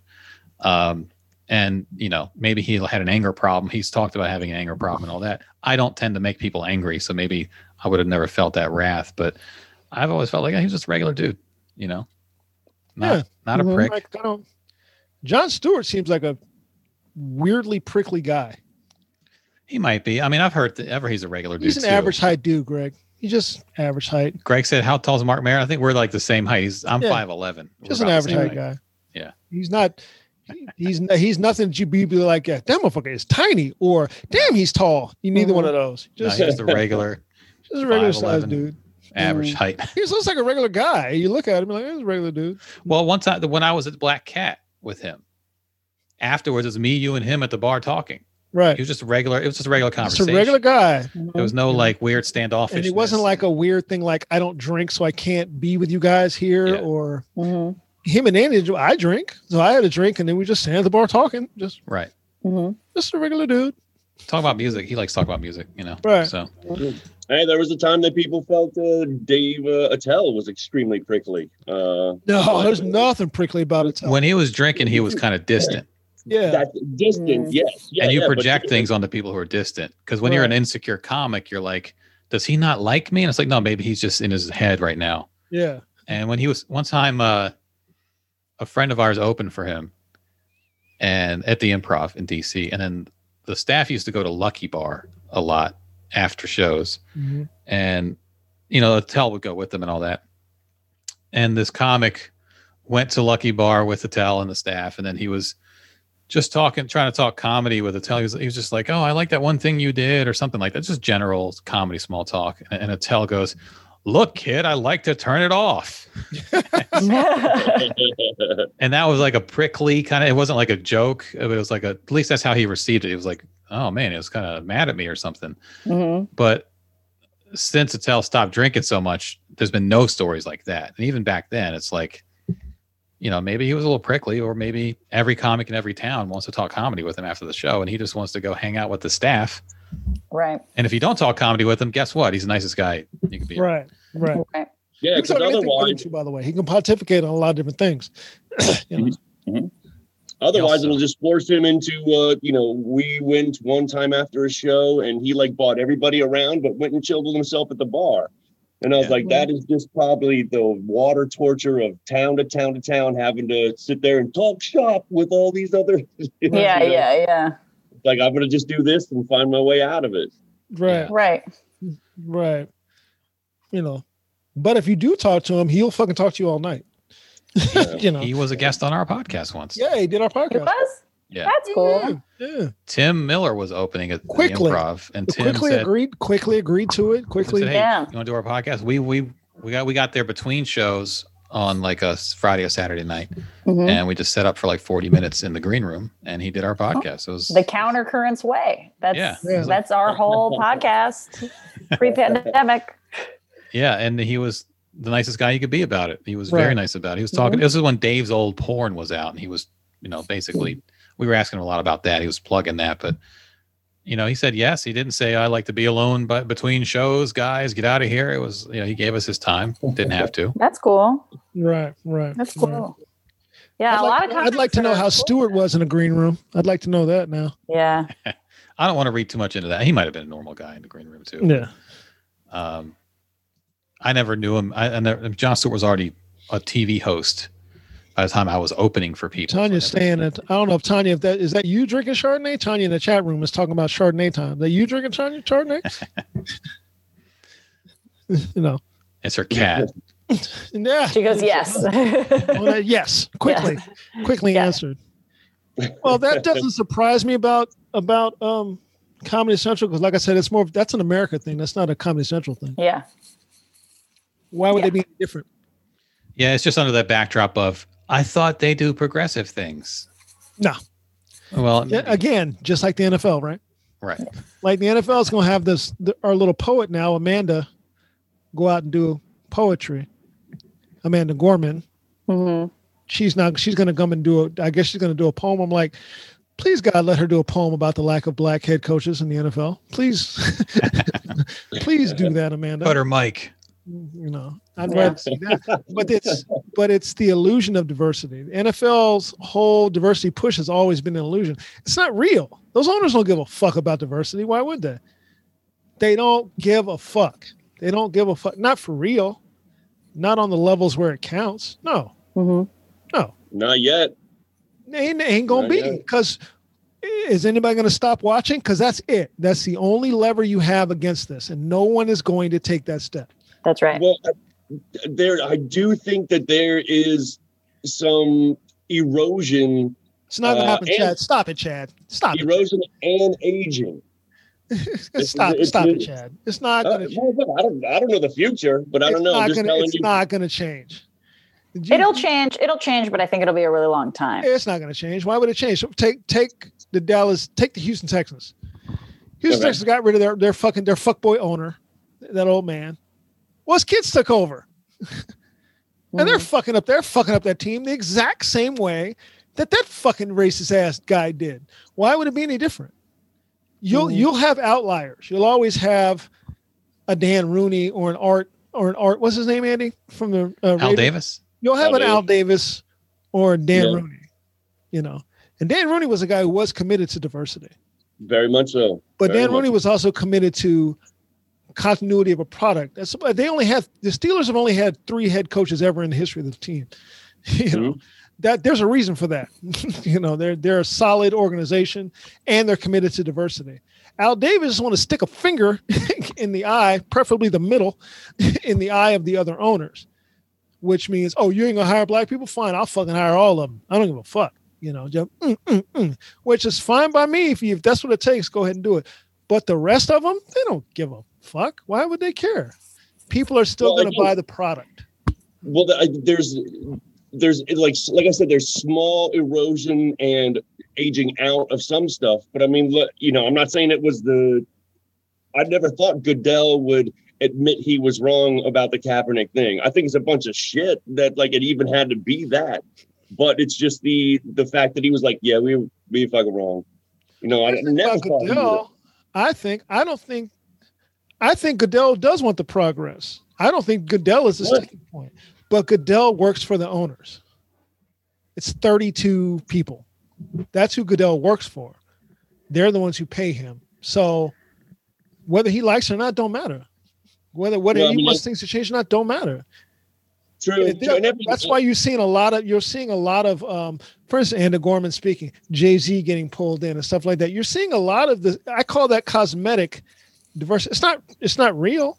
He can't make them hire black head coaches. He can't. We can, but I say we, the public, but we won't do what's necessary to make that happen. And the thing that's necessary to make that happen is for us to say, you start doing this, or we're not watching this product. Yeah. Well, and it's because of the strength of the product. Like, well, I do still want to watch football. But I mean, that owner is every day seeing the moves done by Goodell and then seeing what is being said in the social media platforms. They don't care, man. They don't care. They don't care. They don't care. That's you gotta understand. That's Chad, you being hopeful. Chad doesn't want to stop watching football. I know. That's you being hopeful. They don't care. You've never seen any history of them showing you anything other than what you see now. Yeah, look, I don't know why I still have this hope. Okay, I mean, I look because you like football. Because you like football. That's right. That's why. Yeah. Stupid optimism. Why. That's me, though. That's me. That's why. As Reggie's saying in the chat room, we see the people they're hiring. We see what's happening. You can't lie with you can't. What you see is what you see. The evidence is what it is. It's not going to change. And this is so early, especially when you're talking about social media platforms and things that can be influential. But here's the thing. Owners don't give a fuck about social media. They don't give a fuck about it. They don't give a fuck about any of that. What they give a fuck about, they don't give a fuck about any of that. They give a fuck about winning. And here's what's going to happen. The league is winning. They're going to look back and they're going to be, for all those times Bieniemy gets passed up and they don't find the next Tomlin or all that stuff. They're going to have these white coaches that are just failing like a motherfucker. But that's the thing, Chad. They don't care about winning. That's not true. It's not true. They don't care about winning. It's not true. The owners? It's not true. I'm going to send you a podcast to listen to Bomani Jones and Howard Bryant talking about this very thing. Owners don't really care about winning because the head coaches that have been black, their aggregate winning and loss percentage is better than white coaches. Right. That's the thing. Like, okay. So if you care about winning, then it would make sense that you should have already. They don't care. Yeah. What that tells us is they don't care about winning. Not really. What they care about is making money. But winning is where you make the most money. I think also it comes down to they're going to see this. They're going to see that these coaches are losing and these coaches are winning. Why haven't they at this point? You know, like that's for me. That's the thing. Is like, what does incremental progress look like? Because you can say incremental progress could be 1 or 2 black head coaches get hired. You know what I mean? That's incremental maybe, but why isn't incremental 5 or 6? Why isn't incremental 10 or 11 in a league that's majority black? So that's the thing too. Because racism is that powerful. Well, right, but that's the thing where it's like it's still a crumb. It's still way overdue, and they're gonna in the future notice that it's still kind of, to use a football term, punting to some day in the future where everybody's on the same page. But incremental should be even greater than just 1 here, 1 there. Just someone getting an interview is considered incremental. Why isn't 20 people getting interviews incremental? You know, like they're so far behind on this that incremental should be a lot more than even just this Bieniemy story is 1 guy. Only 1 guy has gotten to the rank of offensive coordinator that could be considered for head coach, because the pipeline to get you to that point is cut off. And so everything about the pipeline is a lie. There should be 10 Eric Bieniemys in the league, is what I'm saying. Like there are every year 5 to 10 white coordinators who are sort of being whispered about for head coaching jobs. They don't all get interviewed that year or get the job, but there's so few even black coaches who get the resume, who get the pedigree to even have their name trending on Twitter as an example of the league's racism. But the fact that there's only 1 name trending itself is an example of the league's racism, because there should be 10 black coordinators every year in those conversations. If they don't get interviewed that year, if the job's not right, they decide they don't want to leave anyway or whatever, that's different. But even getting to that point where the resume says can be a head coach soon is impossible, nearly impossible. And so we're talking about the one guy who got there. Maybe a couple of years from now, another guy who got that far. Like, why don't they get even in the mid-tier coaching ranks move up to that point? Like, if you notice, it's always, who is it that tends to be black? Assistant head coach, offensive coordinator, special teams, coaches like that, right? Those people tend to be black. Well, the reason why those people are in those jobs is because the head coach hires those people. See what I mean? Mm-hmm. But who hires the head coach? GM or the owner. That's why. You understand? Mm-hmm. The head coach hires his staff. So if you've got a guy, and Andy Reid is a good example, who's like, either Andy Reid's like, I'm just hiring, I don't give a fuck. I hire whoever the fuck I want to hire. But it makes sense because you play in a league that is 70% black. So it simply makes sense that there would be more black coaches. It just tracks that way because there's more people to choose from. Therefore, I'm going to hire this person. You see what I mean? Mm-hmm. But it's the owner that hires the head coach, and the owner hires the head coach because you hear this one a lot. Well, they hire who they're comfortable with. That's the owner. You hire who you're comfortable with. You just hire who you can talk to. So you understand what you're telling me when you say that is that they're not comfortable with black people. That's what you're saying. Do you get that? People don't even see that part of that statement. Well, people hire who they're comfortable with. So you're not comfortable with black people. Say that. So you're gonna go after the comfortable championship? Is that what you're going for? Lead your conversation with that. Don't say that they hire people what they won't do is hire people they're uncomfortable with, and they're uncomfortable with black people. Because if you say that, then you have to say, well, why are you uncomfortable with black people? It can't be that they don't win, considering that if you just look at the win percentages through analytics, which you all love, by the way, the leagues are like, we love analytics. Okay, well, the analytics say hire black people. That's what the analytics are telling you. I'm not comfortable going for it on fourth, though. I mean, at any time. Yeah, I like using my gut mostly. Yeah, or it's we hire people who can rally men together. So you mean to tell me that an older black man, I'm saying older as we're just using as typical what we see in a coach. So an older black man can't talk to about a lot of younger black men, where 7 out of 10 of the guys on his team are black. An older black man can't do that. That's what you're telling me? It takes an older white man to rally young black men. Is that what you're telling me? Like, just because that's what you saw? That doesn't make sense either. No, it doesn't even translate outside. Like, you're telling me if you're doing something fucked up, you're not going to do like the Chappelle bit and the old black man jumps out and is like, don't do that. That's 5 to 10. Right. You're not going to listen to that shit. Yeah, is that what you're telling me? So Reggie in the chat room was talking about the Detroit's. They hired this white dude, Dan Campbell, who on paper, I don't know what his qualifications are, but he hired a whole black staff, but that's Dan hiring that staff. That's not him. And by the way, if that team sucks next season, it's going to be blamed on that staff. No, the team you want to suck is the Eagles because they hired a white coach that apparently has just white coaches that look exactly like them. Fucking crazy. They hired a coach who didn't have a suit for his interview, right? He didn't have a suit for his interview because he was on vacation. So what did the owner and them do who were interviewing him? They dressed casually to make him feel comfortable.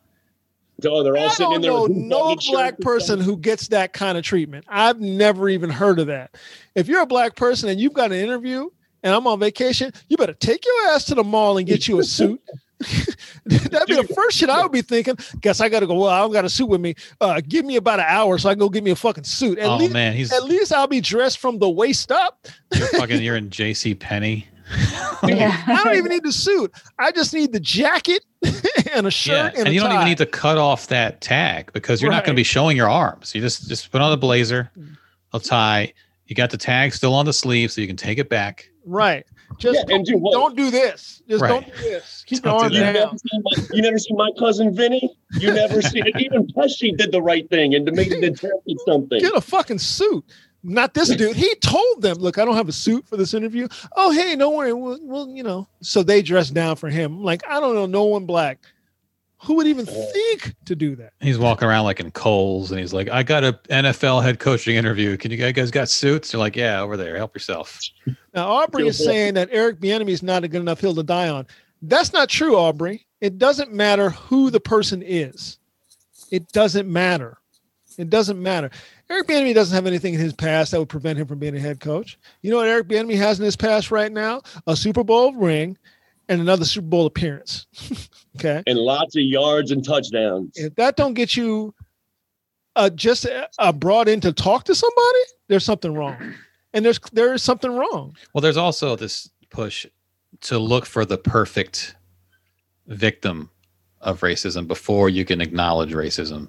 Right. And so there's always that going on with like, well, he's not the right hill to die on. He's not the perfect candidate, but that doesn't necessarily nullify everything else, that all the other hurdles he's had to deal with. Okay, here's the real question. Say that Eagles coach that didn't have, like, how extreme can we take it? Like, what if he was on an S&M like vacation, like a retreat, like on real sex, like leather shit, and they're like, yeah, we'll just stress in that. Hey guys, I'd like to do my interview face down, ass up. Yeah. And they're like, we'll all get face down, ass up too. Yeah. In Jon Stewart. I'm at a furry convention. Okay. We got some suits. Okay, we'll put on some furry mascots too. We'll get our mascot in here. Come on, Philly Fanatic. Come on in. You want to do the interview? You want to conduct the interview, Philly Fanatic? It's ridiculous, man. It's ridiculous, dog. And but it's no different than the rest of America. That's all. It's the same corporate shit we see across America. We're going to say we're going to be diverse. We're going to say this, but when it comes to it, where the rubber meets the road, we're really not. Unless, like Elaine and I've talked about this a lot, is like the lady who got hired at NBC, who's now director of programming at NBC. Right. She was hired because the new president of NBC is a Latin man who came over from Univision. He ran Univision. He ran Telemundo, I think. He ran a couple. They brought him over. So you now have a Latin man at the top, and he promoted this black woman. That's what it has to take. And believe me, she was more than qualified to get this promotion, as he was more than qualified to be the president of the network. But she had been there before he got there, and they weren't thinking about promoting her. You know what I mean? They weren't thinking about promoting her. It took him being there for her to get promoted. Reggie put in the chat the Eagles coach clip. Did you watch that? Oh, that fucking dude, man. Last week we watched the Lions coach. Yeah. This week in dumb head coaches. I mean, it's hard for us now to talk shit. It's hard for me now to talk shit about this dude. This dude that Lions coach is doing his part. And Lions coach was like, we're going to take out a hunk of their kneecap and we're going to have a bucket at the sideline. You all drop your hunks in there, or you're not allowed on the brothers bus. He hired were like, hey, that knee biting thing, we're not really doing that, are we? You can't get on the bus unless you have a hunk of your opponent. This is the no suit guy right here. This is a no suit guy. Yeah, this is no suit guy. And he's the guy on the bottom. He's the second clip. Right? Just kidding. Oh, the little kid. This guy was, I think this is his first press conference as the Eagles coach. I believe that's what's going on. First press conference out the gate. And he's going to be a leader of men. Okay. So let's see how he leads. Next thing that's very important to me is that we build a smart football team. That we have a smart football team here. And I know we have the people in place to do that. The first part of being smart is knowing what to do. We're gonna have systems in place that are easy. It's like he's giving a book report, but he hasn't read the book. Yeah. And then the guy comes home, and then like there's this guy named Atticus Finch, and then he comes over. And then you got to see it, man. You got to see it. And then we're gonna have systems in place that are easier to learn. All right, complicated to the defense or offense that they're going against, or the special team. He's just called his team stupid. I was going to say systems. Like already a guy who systems that are easy to learn. This guy is insane. Makes you want to run through walls, doesn't he? Doesn't he make you want to run through walls? We lack. Let me make this easier for you guys who made it to a professional football team. Let me make football easier for you to understand. That's going to help us a lot. It's me especially, because I have trouble. Yeah. Make it easier for those 7 out of 10 players on the team that don't understand, if you know what I'm saying, if you know what I mean. Learn.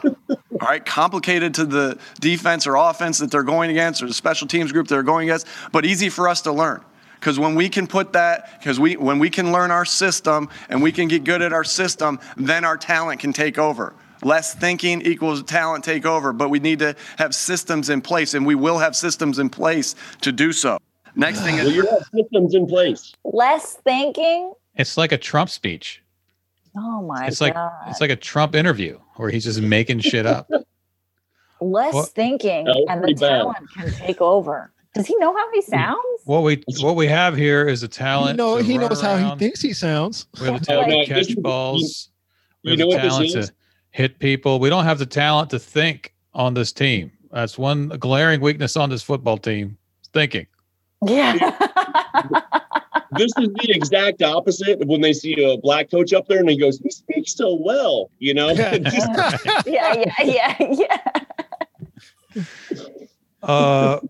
In summation, we're going to have complex. No, I'm sorry. Easy, simple. Did I mention system? What we want is our players to understand what the fuck we're telling them. Jesus, I think that would help us quite a bit in winning football games. This guy sat across from an owner, and an owner went, "Yeah, that's him. This is what I think. This is him." Yeah, this is it. No suit, sounds drunk. He's our guy. Yeah, this is it. They were probably in the same fraternity or some shit. He's a legacy. Yeah, exactly. Legacy dude. His dad was a coach. He was a Sigma Chi guy. You know, his dad was a coach. Bullshit like that. And then he hires all his frat brothers. Yeah, of course. To come in and coach this team. You know, I mean, he's gonna be giving pregame speeches. He's gonna be like, all right, so every time I talk, I get short of breath. Let's go out there and just think about this, guys. Just think about what it's not gonna change. There's no reason. Simplify yourselves. More than corporate America will change. What you'll see is, and I don't call this incremental change, because incremental change means that it's getting better and better and better. You'll see spot changes. What I'm looking for. You'll see one thing here, one thing here, one thing here, but that's not incrementally gaining ground. No, you'll see one thing here, one thing here, one thing here, one thing here, one thing here, one thing here. Maybe, and I'm being really generous. Maybe. And when you do see a black coach getting hired, he'll be put into the shittiest of situations possible. You know, like this brother who just got hired to coach in Houston. You know. He's like 65. You know, I'm here for the check. This is his last check. I'm getting this check. We're going to simplify our checks by doing direct deposit. Yeah. Our scheme is going to be get the money into my account as quickly as possible. And we ain't even talked about college coaching yet. You know. No one watches college football. What's going on in college football coaching there? We ain't even talked about that. It's the same shit because it's corporate America. It's not even, shouldn't even say corporate America. It's just America. This is America. It's just America. This is it. This is where we're at. I thought this was America. Diversity has to be worked at constantly. That's it. Americans are too lazy. And speaking of people who, Andy and I put a show together, we worked very hard on making sure we had everything covered on our shows. You know, right. So people look at our list and they're like, oh, they're just picking their friends. I'm like, well, I always say, well, first of all my friends are funny. So let me just, I got 4 friends maybe, and each of them are funny. So let me just say that. I don't worry about that. So you don't want to go head to head with my friends because you're going to get destroyed. Okay. That's the first thing. But we made sure that we had as much diversity on our shows as we could with the crop of comics that we had to pull for, that were also good enough to make sure we put on a good show. Because we won't just put shit up there just in favor of having a diverse show. That doesn't do the show any services. But you're going to tell me that I can't find a diverse group of comics? That's dumb. Of course I can. It's not hard. Just like you can't find black head coaches. If you can't find black head coaches, that's a choice you're making to not look. It's a choice. It's a choice you're making. Well, I'll tell you what, I'll check out that Bomani Jones podcast and get back with you. You can't. No. I'll check that out. But you got to make sure you check out that In and of Itself on Hulu, dude. Oh, absolutely. Yeah. That thing is just that goddamn Howard Bryant, man. Man. Okay. They said a great thing about Hank Aaron. Both of them kind of said it independent of each other. When Hank Aaron died, everybody was like, well, he's so brave, and he has so much dignity. So I don't want to hear about his dignity anymore. What I want to hear about is not what he overcame. Let's not talk about what he overcame to play. Let's talk about what you did to him. Let's talk about that. You never talk about that, what you did to him. What you saw to it that he couldn't even enjoy any of his all this stuff he overcame, all these hurdles. He never got to enjoy it because of what you did to him. That's the story. Yeah, and it's not like he was constantly pushing against the wind. Right. No, it wasn't a wind thing. There shouldn't have been a wind. That's the story. That's the thing. So when people talk about the dignity of somebody, no one ever wants to talk about the shit you did to him. The reason why he had to be dignified was because of the shit you did to him. That's the story to talk about. Yeah, because that's when they're just afraid that it's like, well, I didn't do it. And I was like, no. Look, let's just talk about it and let's heal and make sure we get that on. But then again, this isn't one of those facts kind of days, right. Era is when people want to deal in that. Yeah, them days are kind of gone. Speaking Lena, of we facts. lose you again? No, I'm here. I just with football in general. That's where I go a little quiet. Well, that's the thing is that it's not a football thing. It's the greater ideas are the America thing. thing. It's just an America thing. It's just so. But yeah, it's just corporate America. It's Hollywood. It's music. It's everywhere. Yeah. Elena, what are your feelings on Subway's tuna sandwich? Listen, here are my feelings. Here are my feelings on Subway in general. My sophomore year of college, I didn't know how to cook yet, and I ate Subway every day, and I gained 15 to 20 pounds real quick. And I was eating what I thought was the healthy sandwich, and I gained weight so fast. And as soon as I stopped eating it, I lost the weight. So I think there's been bullshit in there for a while. Now, Jared Fogle was the whole I walk to Subway. That's vegetable subs, dude. Yeah. His whole Subway, because we didn't have a lot of food choices around campus, so I thought that would be the healthiest one, probably from the Jared ads. I didn't really know much about nutrition at that point, and that was terrible for me and real quick. So I'm not surprised that Subway has shit in there that's not real food. Now with your bread knowledge, does it help you see a lot clearer? Oh, that's why I gained so much weight. Kind of, because all of that, it's not real food. It's all made from powder and all this stuff, which doesn't fill you up, which makes you more hungry, or has sugars and chemicals in it that makes you crave more sugars and chemicals of that kind of thing. Subway's tuna is not tuna, but a mixture of various concoctions. I love concoctions. And that smell. That smell when you go in That's the bread, though. That smell is the bread cooking. But that's not the smell of bread. That's not what bread smells like. That smell is something else. That's the concoction. Yeah, it does. It smells like a concoction. It doesn't smell like bread. Well, yeah, wasn't it some country that wouldn't let them call it bread? It said it was more like cake. If the ingredients didn't have enough of something to be called bread. didn't have enough goodness. Looking at your ingredients, I don't see enough goodness here to call this bread. No one puts salami on bread. Yeah. Subway describes its tuna sandwich as freshly baked bread layered with flaked tuna blended with creamy mayo, then topped with your choice of crisp veggies. It's also fiction, at least partially according to a recent lawsuit filed in the U.S. District Court. Complaint alleges that the ingredients billed as tuna for the chain sandwiches and wraps contain absolutely no tuna. Yeah, the wife likes, here she comes. She likes Subway tunas. I'm not a tuna guy, but I wouldn't be able to tell if it was real or not, but I don't even think I've seen anyone order Subway tuna. Representative of Subway. There's no real tuna? No, they're saying the tuna sold at the chain is wild caught, the company says. Absolutely no tuna is what the lawsuit says. Not even like, I believe it. They didn't even accidentally drop a little tuna in there, like by mistake.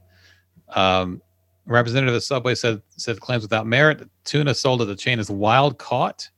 Bullshit. Only a tiny percent of bluefin and yellowfin tuna is farmed. The star ingredient, according to the lawsuit, is made from anything but tuna, based on independent lab tests of multiple samples taken from Subway locations in California. The tuna is, quote, a mixture of various concoctions that do not constitute tuna, yet have been blended together by defendants to imitate the appearance of tuna, according to the complaints. Shalini Dogra, one of the attorneys for the plaintiffs, declined to say exactly what ingredients the lab test revealed. Well, that's interesting. Oh, no. I'd like to know. We found the ingredients. Like goldfish? What are we looking at here? They were not tuna and not fish. The ingredients were not tuna. No. And not even fish. The attorney said in an email, the two plaintiffs are identified in the complaint. They're going to do like a class action ultimately. They're suing Subway for fraud, intentional misrepresentation, unjust enrichment, and other claims under federal and state laws. You know how like sometimes you go to the grocery store and they have like the frozen wings, but it's like WYNGZ. Yeah, right. It's like because they can't call it actual chicken. You know what I mean? Or like Pringles. I think Pringles can't call themselves potato chips. So it's like potato crisps because it's like other shit. It's like filler and stuff. What's more, the plaintiffs argue Subway is saving substantial sums of money in manufacturing the products because the fabricated ingredient they use in the place of tuna costs less money. They argue they paid premium prices for ingredients they prized for its health benefits. So I'm wondering what drew them to this. Like, did they always have a suspicion that this wasn't real tuna, or like, how would you even think? Let's go to a lab and test this tuna, unless you're like some ambulance chaser lawyer, I guess. Well, I mean, I think talking about This Is America, like these fast food chains mostly don't serve you actual food. Right. And this is pretty easy. You take it to a lab and you analyze it. This is going to be known fairly quickly. My point is, why would you even think, hey, Subway's tuna can't be real tuna. Let's take it to a lab. Like to take that step. What brought them to that point? Unless they're doing that, unless they're fishing, so to speak, they're fishing. They're probably taking every fast food's food to these labs to see who they can sue. And then basically Subway failed the test at the lab. But I wonder if they were just fishing around for places. Dude, that's a huge fail. I'm still trying to figure out what you could use to imitate tuna fish that's not a fish. It's it's weird. It's crazy chemical and stuff. But the same thing you make a McRib out of. They all do terrible. I mean, that stuff is horrible for you. I mean, that's all not do made that. Of ribs. They all McDonald's do that. chicken nuggets. Look that shit up. What is what is imitation crab meat? Imitation crab meat, is that still like some other fish or some other meat? That's actually tuna. It's really weird. Is it? I believe you. I was like, really? According to the Subway's nutritional information page on its website, a tuna salad for its sandwiches contains flaked tuna in brine, mayonnaise, and an additive to, quote, protect flavor. A spokeswoman for Subway and nutrition information said nutrition information is up to date. So the flavor needs a protector. It needs a bouncer, I guess. Tuna is one of our most popular sandwiches. Our restaurants receive pure tuna, mix it with mayonnaise, and serve on a freshly made sandwich to our guests, said Katie Knowles, Senior Director for Global Food Safety and Quality. Is the mayonnaise real? It's a concoction of other stuff too. No, it's probably powder. Yeah. Probably powder and water, like all. Whip it all together. Yeah. It's way cheaper than eggs. The next time you're there, look at the little disclaimers that they have on that glass that you don't even think about reading. You know what you're agreeing to. Yeah. Little disclaimers on that glass. There's a reason why the disclaimers are there. Well, Subway spokeswoman said these baseless accusations threaten to damage our franchisees, small business owners. Oh, they were leaning on small business owners. Small business owners who work tirelessly to uphold the high standards that Subway sets. I'm so tired of that bullshit. For all of its products. It's hurting the small business on, is it? Or is it my sophomore year of college, hips disagree. That is not... that shit is not natural. Right. Subway food is keeping nutritionists in business because people have to go there after a while. They got a pretty good sandwich thing going on over there, I believe. Jimmy John's? Yeah. Well, that's more. Yeah, they're a little bit more real. Well, you just find the mom and pop sandwich shop. Yeah, like Jersey Mike's. Using real food. Yeah. But the bigger the chain, the higher likelihood it is that they're making their stuff as cheap as they can, which a lot of times is from like chemical powders where they can make some imitation flavor. Yeah. And that's it, and give you cheap food. Well, that's not really food. Yeah, I mean, tuna is cheap already, I guess. Yeah, how much cheaper do you need it? I wonder what that's like. What the savings would be on tuna, and then it makes me wonder what's in the turkey, what's in the meatballs. Who knows what's terrible. in the meatballs? That's the thing. All terrible. Yeah. Like Randolph said, go to your mom and pop sandwich shop. Mom and pop spot. Yeah. You know what? You know who never lets you down? Sheets. Go to Sheets. Go to Wawa. You don't even care that there's real food in those sandwiches. Something about getting food from a gas station bothers me. Same. In the daylight. But late at night, you're like, well, it's not that bad. You'll make deals with yourself then. It's not that bad. It's fine. I mean, it's close enough. Subway recently had to defend its bread too after Ireland's Supreme Court ruled that as part of a protracted legal tax battle, Subway's hoagie-style rolls did not meet the country's definition of a staple bread. See, they lost that. Somebody took that shit into a lab and broke it down and was like, nope. Yeah. Nope. It's missing some ingredients. Yeah. And what kind of unstable bread would you like this sandwich on? would you like this tuna put on? Can I get it on wheat? You mean WHEET? Sure. Yeah. Wheat? Sure you can. Wheat. Yeah.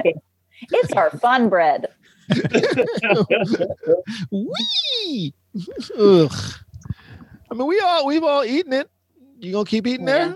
I've never had the tuna, but I've had the bread. I don't fuck with the tuna. The wife eats the tuna. I've had the bread though. I refuse. I can't go there anymore. I'm particularly traumatized by Subway. Also, that smell. Like, I can't. I overate it. That smell. I can't even. I go in there. I'm like, ugh. Nope. Fresh bread, quote unquote. They've got like a Glade fresh bread scented air freshener. BMT is pretty good. That's all I can say. That's all I got. My go-to Subway order is a turkey with bacon, and then I get lettuce, I get cucumber, and I get their Chipotle Southwest sauce on it for a little kick.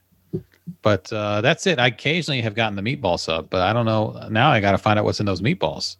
What's in that sauce, Andy? It's not what's in the meatball. It's what's not in the meatball. It's that Southwestern chili sauce. That's probably the who knows what's in there. Right. Dude, I stopped going. Yeah, I stopped going because they didn't have enough meat for me. So I guess I kind of saved myself. Yeah. There you go. You want extra meat, or any meat? Any meat? Can I pay extra for actual meat? And meat, there's a hyphen. It's MEET with a hyphen in between the E's. Like I didn't even know you could spell meat with a Q. QET. Yeah. That's pronounced. The Q is silent. It's double concoction. Yeah. It's extreme meat. Wheat? No, it's pronounced meat. What? It just is. Trust us. It's Subway. Look, do you see a Subway around here? Well, nothing we say is real. There's no trains. There's no underground tunnels. It's all bullshit. This whole thing is bullshit. Just find you a Chopped. All right, y'all. Let's bring this one home. Where we at, Andy? We're pushing 2 hours. We're That's like over good. hour 45. This has been a good one. I want to thank Chad Heff for sitting in with us. Yeah, buddy. Chad thanks for having me, man. With one of his cats. And one of his cats. I saw the other one back there. Hi. How many cats you got over there? 3? Yeah, the cat pavilion, man. And my roommate's got one, so but this one's definitely the lap one. The other 2 are quite energetic. Yeah. Daytime, you know? Yeah. Yeah. Well, yeah, you live, it's still light out where you live. Right. Yeah. Still right now. You can see it in this room. Yeah. And as always, we thank Elena for sitting with us. Got her some freedom from the baby time. Yeah, thank you. I didn't have to change any poops. No, you're going to. I'm sure. Are you going to sit there and pretend to do a third podcast? Just to have like, oh, what do you mean it smells? Sorry. Having a really important discussion. Chat room, we thank you guys for coming in with us. As always, we appreciate y'all. Elena, do you use Goya products? Sometimes, okay. Have you boycotted since the CEO became a Trumper? No, because you know what? I can't find Yucca in any other. You need to reach out to Chef Gregorio. He'll have something for you. Because I've been into Yucca lately, and at my grocery store, the only brand that carries Yucca anything is the frozen Goya ones, which I wanted to avoid it, but there's no other choice. You need to reach out to Chef Gregorio. He'll have something. I'll do that. Yeah. I'll do that. And by the way, how Trumpian is that? They're the only choice. Right. You must love us. Yeah, exactly. All right, y'all. Thanks so much, chat room, for coming in. I appreciate y'all as always. Y'all come on back with us Saturday. Andy, love you, boy. Chat room, love y'all. Y'all know we just appreciate y'all. Y'all keeping this thing going. We're gonna keep doing it with y'all. Hope y'all enjoyed it today. Don't go by GameStop, guys. Let's not do that.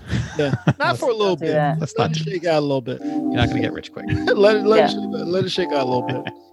All right, we're gonna do this. Chad, you're gonna go last. All right, y'all. Thanks again for we appreciate y'all as all. I'm Randolph Terrence. I'm Andy Klein. I'm Elena Torres. I'm Chad Heft. And that's Chad's cat. 3 guys on, and we are out.